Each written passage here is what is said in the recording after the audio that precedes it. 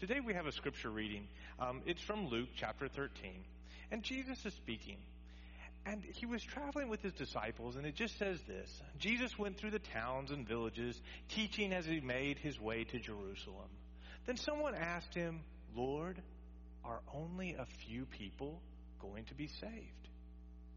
He said to them, "Make every effort to enter through the narrow gate, because I tell you, many will try and not be able to.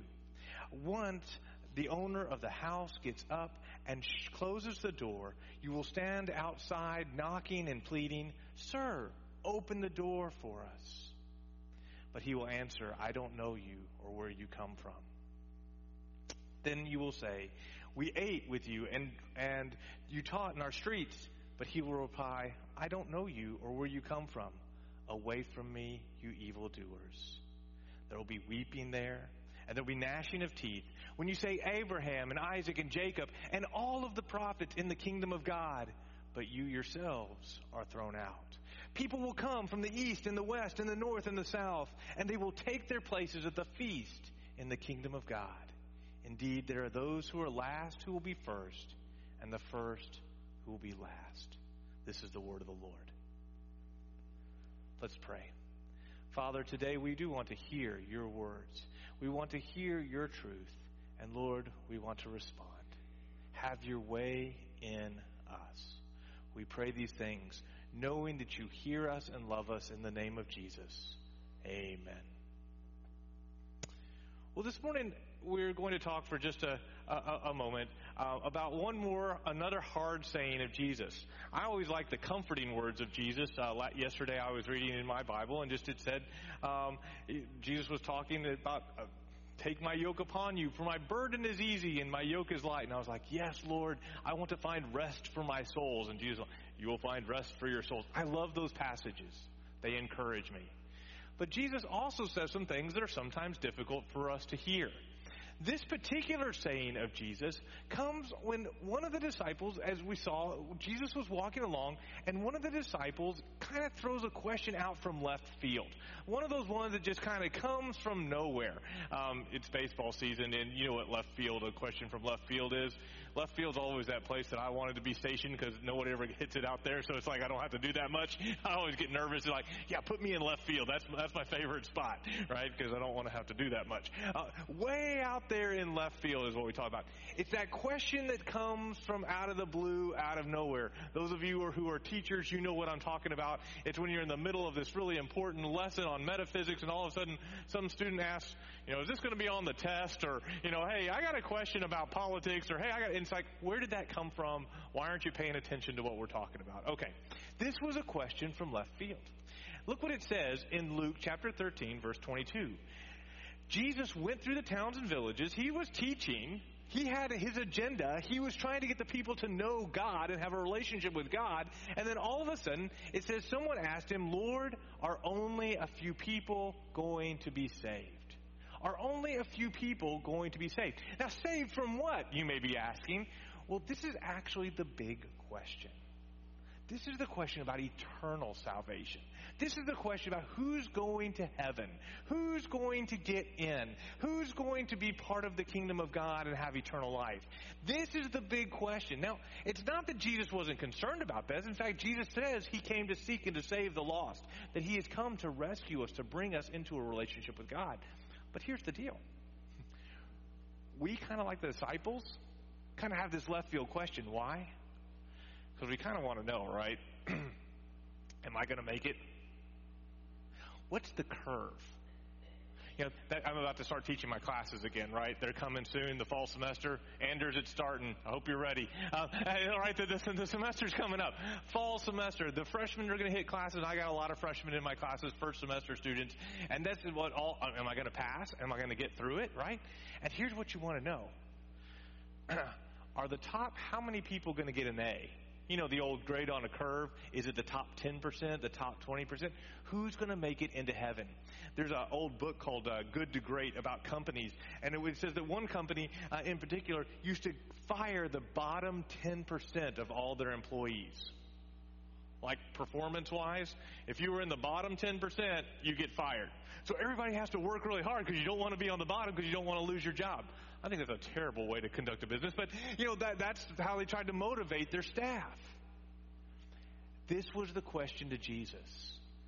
Hey, Jesus, how many are getting into heaven? Is it only going to be the top 10%? Because if it's only the top 10%, I got to work harder. If it's going to be like the top 50% of people in the world are going to get to go to heaven that are good enough, I'm probably top 50, right? 50%, right? You guys go top 50%? Okay, top 60% maybe. Jesus, how many are getting in there? This was the question. Look at Jesus' answer. He said to them, make every effort to enter through the narrow door, because many, I tell you, will try to enter and not be able to. Okay, the disciples in their question had made a mistake. They had made a mistake assuming that, well, maybe I'm good enough and this person's not good enough. They're trying to say, well, how many people are really going to get in? And there's an old book by a guy named Andy Stanley, and he wrote a book called How Good is Good Enough? How good is good enough to get to heaven? Like, do you just not have to murder someone? Do you just not have to steal anything? Now, of course, when we were like little kids and stole something at the store and our mom didn't see us slip the candy in our pocket, that shouldn't count, right, Jesus? We kind of all get a pass before age something. I mean, how good is good enough? And Jesus is like, no, it's not about how good is good enough. He says, you better make the effort to enter through the narrow door. There's a narrow door. Many will try, but they won't be able to. The mistake number one is we're focusing on the numbers of people. We want to see what percentage is getting to heaven. We want to see how many people. But really it's available to all. Jesus goes on to say, someone asked him, Lord, are only a few people going to be saved? Are only a few people going to be saved? And he says, make every effort to enter through the narrow door. It's not about the numbers. It's not about the percentages. It's about getting through the door. I was in the middle of Times Square with a group of college students, and they had come to do mission work there in New York City and throughout the state of New York. And these guys were all from smaller towns down in like Alabama and Texas and some different places. And I mean, New York City was just blowing them away. The middle of Times Square, all the lights, all the people. And one of the young men, he was standing next to me and he was like, how are all of these lives, people who don't know God, there's so many people, how are they going to hear about Jesus? How are all of them going to come to know God? And I was like, well, I don't know how they all are going to come, but we can tell that one. We can focus on that one person. We can tell this one person about Jesus. Look, if you don't believe it, let's think about COVID for a second, right? How did come all of these people have COVID? Well, because one person infected one person who infected one person who infected 4 or 5 people. But you know what I'm talking about, right? It's one person passes it on to the next person who passes it on to the next person. It's not about how many. It's about how you come to God through Jesus Christ. So for you, Hebrews chapter 3, it says, so the Holy Spirit says, today if you hear my voice, do not harden your heart. This is about a personal thing. You make every effort to enter through the narrow gate. You, today, if you hear his voice, don't harden your heart. So let me be very, very clear. It's not a percentage like the people who are good enough that make it to heaven. It's the people who have entered through the narrow door. The people who have come through faith in Jesus Christ. Jesus is open. He says, for whoever puts their faith in him will not perish, but have eternal life. That's John 3:16. Whoever will come can have eternal life. But you've got to go through the narrow door. Today, are you maybe a 5th or 6th grader? Today, are you a 1st or 2nd grader? Today, are you a college student, a young adult, an older adult? All of us have to come through the narrow door through Jesus Christ. It's not about percentages. It's about coming through the right door. So mistake number 2. You ready? This is a big one for a lot of people. We love our preferences rather than God's provision. We love our preferences rather than God's provision. Now, this is especially in this world because today, in our world, we love diversity. Okay, who's with me? Diversity in food. Everybody agree that this is like the best time ever to live in a world. I had Afghan food last night. Earlier in the week, I had Indian food. Earlier in the week, I had some American pork chops. I love a variety of food. Anybody Thanksgiving people? You like Thanksgiving? The food is our thing, right? We love family and everything, but it's the food, right? That's what we're there for. And some of you guys are big on the whole ham and turkey thing. I like the side dishes, right? Anybody with me? It's the side dishes that make the meal. When I go to the Korean restaurants, they're called panchan. I love the panchan. I love all the little side dishes that come with the main course. I love the variety, and I love having so many different foods. And one of our friends was visiting out of town. He's from Iran, and he took us to a Persian place. And if you're going to go to Persian food, go with someone who knows what they're doing, because he ordered all of these little side dishes, and she showed us how to. Oh, it was so good. I love variety. I love the different foods and the different smells and the different tastes and the different textures.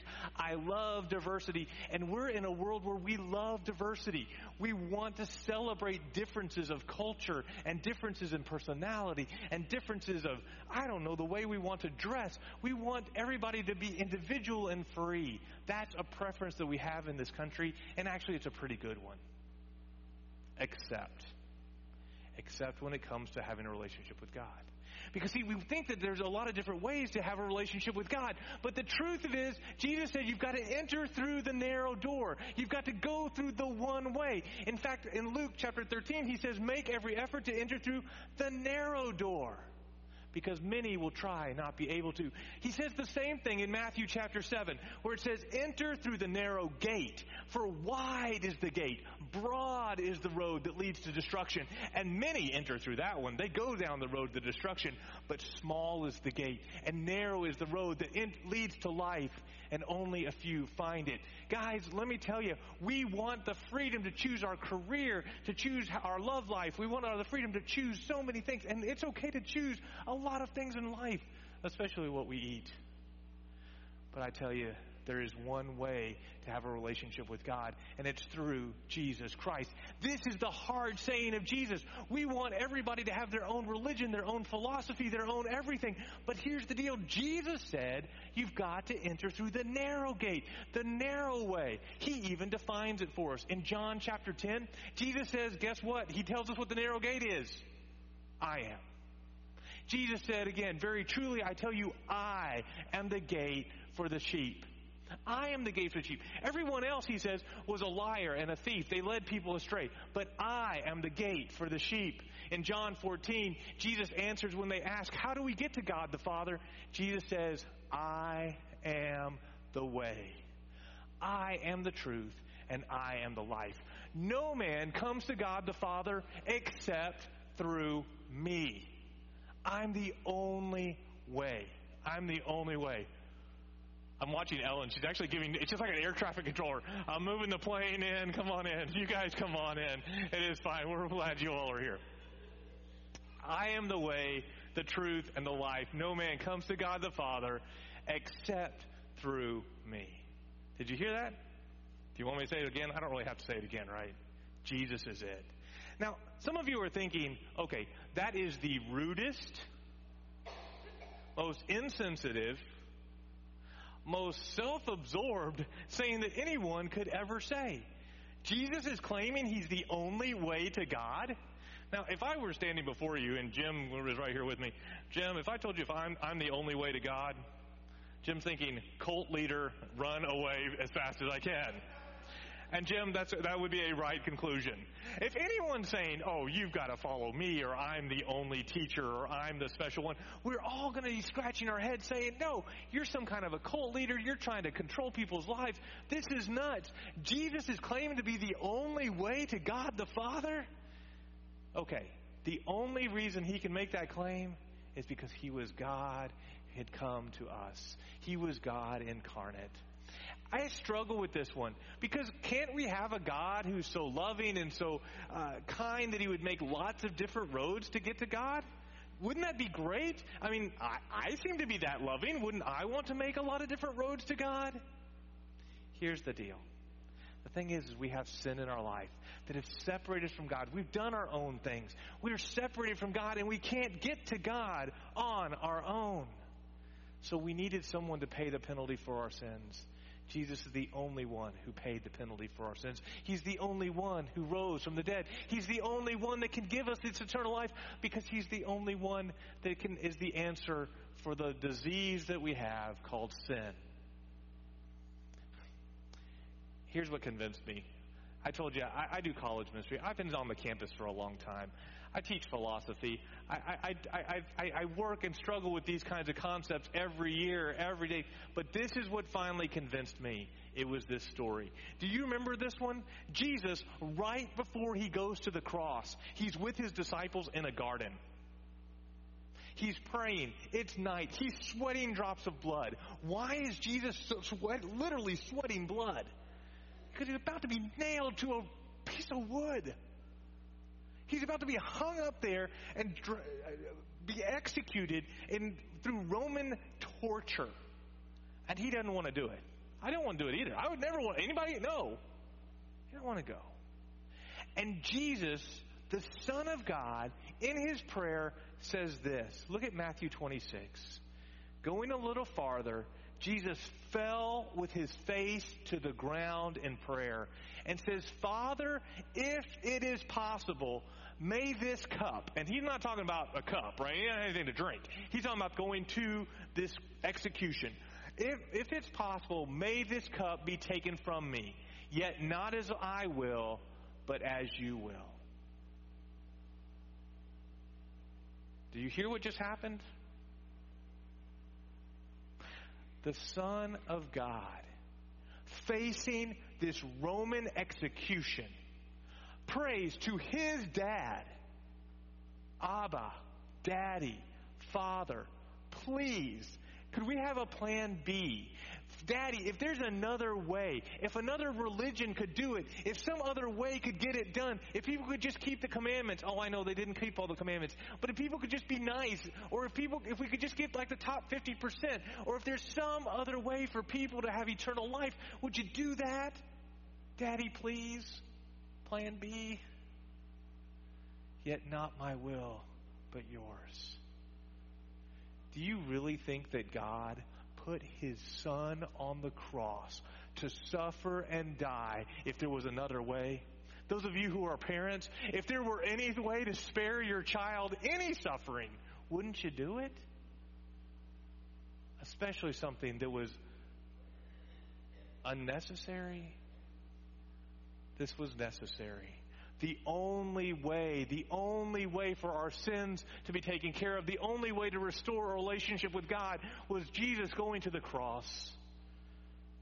We make a big mistake when we take our desire for diversity, our desire to celebrate our pluralistic society, our desire for people to have freedom and freedom of choice. All of those are good things. But when it comes to a relationship with God, there is no other provision for our sin. There just isn't any. It cost God everything. How can we respond by saying, nah, that's just not what I think is the best way? He put his Son on the cross for you. In 1 Timothy, the Apostle Paul writes, for there is one God, and there is one mediator between God and man, Jesus Christ, who gave himself as a ransom to pay the penalty for all people. This has been witnessed to at the proper time. This was God's plan for the beginning. Don't make this mistake. There is only one way. Well, there's a mistake number 3, and it's this. And this is one of the probably more tragic ones, is that thinking you have all the time in the world. Look again at Luke 13. Look what it says. He said to them, make every effort to enter through the narrow door, because I tell you, many will try to enter and not be able to. The next verse. And once the owner of the house gets up and shuts the door, closes the door, you will stand outside knocking and pleading, Sir, open the door for us. But he will answer, I don't know you or where you come from. There's a time limit. There's a time limit. It's this life. You only have the days that you have in this life to choose Jesus Christ as your Savior. It's not like, oh, well, I'll wait till later when I get to heaven. They're like, oh, yeah, you got to know Jesus. Okay, sign me up. No, this is the time to choose. This is today. If you hear God's heart or hear His voice, don't harden your heart. Today is the day. I give this speech every semester. My students get to class. I tell them, okay, everybody, here's your syllabus. Here's all the assignments. This is when they're due. This is when things, I'll take late work, but you got to get it in by this date. Here's how it has to happen. This is the plan, okay? Every semester I do this. Now, let's just face facts. I'm nicer than my wife. She doesn't take late work at all. You turn it in late, it's a 0. I mean, she is like, In Hebrew, the term is lo ruhama. It means no compassion. That's kind of her. She has no mercy. She's teaching them to be good teachers, and they have to do their work on time. So I really admire that about her. Okay. I'm mercy. I'm grace and mercy. You can turn your stuff in late. You just got to get it in. But there is a deadline. I tell them that this is the deadline. At the end of the semester, it has to be in by this time. If it's not, it's not. Last fall, I got this email. Now, it wasn't just to me, but it looked like this. It was a Time's Up email. It was this from a student. She wrote, "Dear professors." It wasn't even to me. It was to all of her professors. And she was like, "Dear professors, I know I haven't been in class much, and I haven't turned in many of the assignments, but I'm supposed to graduate in a couple days. Is there anything I can do?" I got this email the day after grades were due. The book is closed. It was game over. I've already turned in your grades. There is nothing that can be done. We're not allowed. It was fine. Now there was grace and mercy. If she had gone even up to the day before, got a bunch of stuff in, I would have spent the night grading, trying to help her out. But the door was shut. The grades were turned in. She was going to have to spend another semester in college because there was nothing that could be done at that point. Anders, make sure you get stuff turned in. Okay, all right. You got it. There's a day that the door gets shut. There's a day the door gets shut, and nobody's excited about that. But grace and mercy is now. The offer of salvation is now. Who have you not told about Jesus? I had 3 friends lose their mother or their grandmother this week. There's a time that the door shuts. Have you responded to Jesus? Finally, there's one last mistake I want to highlight. And that's the mistake of mistaking proximity for relationship. Proximity for relationship. What do I mean by that? Well, listen to how Jesus said the people would respond in Luke 13. He says, "Then you will say," these people who the door has been shut, the people that the door owner said, "Away from me, I've never known you." In verse 26, it says, "Then you will say, well, we ate and we drank with you. You taught in our streets." But he will reply, "I don't know you or where you come from. Away from me, all you evil doers." They actually were the ones who ate and drank with Jesus, the ones who walked in the streets with him. Many became his followers, but many rejected him as Messiah, King, as God's provision. Many mistake proximity for this relationship with God, for salvation that Jesus offers. You see, it takes saving faith. It takes a response that says, "Jesus, forgive me for my sins. Jesus, come into my life. Jesus, I give myself to you. You are my King. You are my Savior. You're my only hope. You're the only one who has died for my sins. You are the gate. You are the narrow way, and I'm putting my trust in you." Either you've done that or you haven't. Well, yeah, but I was at church. I sang in the choir. I was on the worship team. I even taught Sunday school. Surely I've done enough good stuff. Surely I'm on the top 20 or 30% of good people in the world. It doesn't matter. Enter through the narrow gate. Enter through the narrow gate. But I was a deacon. I was a trustee. Away from me. I didn't know you. You were not part of my people. You would never come into that salvation relationship with God. Today, the challenge question is really simple. Have you responded to Jesus? Have you entered through the narrow gate? Have you said, yes, all the prophets are fulfilled in you. All of the promises of God are fulfilled in you, Jesus. You are my only hope.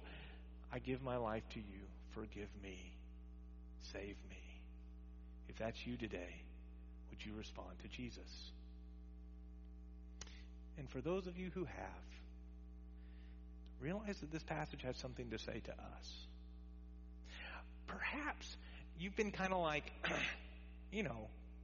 well, yeah, Jesus, you're my Savior, and I'll choose to follow you, but right now I'm kind of doing my own thing. Broad is the path that leads to destruction. Not just eternal destruction. If you have Jesus, you have eternal life. But we can destroy our lives by trying to go our own way. Jesus called us into a way to live, in a way to follow him, in a way to fulfill all that God has. We have that opportunity. Are you following Jesus today? And finally, is there somebody you haven't told? That door will shut. There will come a day when they will no longer have an opportunity to respond to Jesus. Is there someone you need to tell today, this week, the next opportunity? Would you pray for open doors for the message of Jesus Christ? Let's pray together. Father, we do come with thanksgiving in our hearts because you gave us Jesus. Thank you for not leaving us helpless, but by sending your Son to save us. Thank you for making a way when it was impossible for us to save ourselves. You rescued us. God, let us respond in passionate devotion, giving our lives back to you, and faithful proclamation of the good news of your Son, Jesus. We pray these things in his name. Amen. This morning, Aaron's going to come. He's going to lead us in another song. But as we sing, there's an invitation for you to respond. Maybe you want to say yes to Jesus like right now. It's like, I can't wait anymore. I don't know how much time I have. I'm going to be up here. You can come and we'll pray. Or even right where you are, if you want to receive Jesus as your Savior, you ask Jesus to come into your life right now.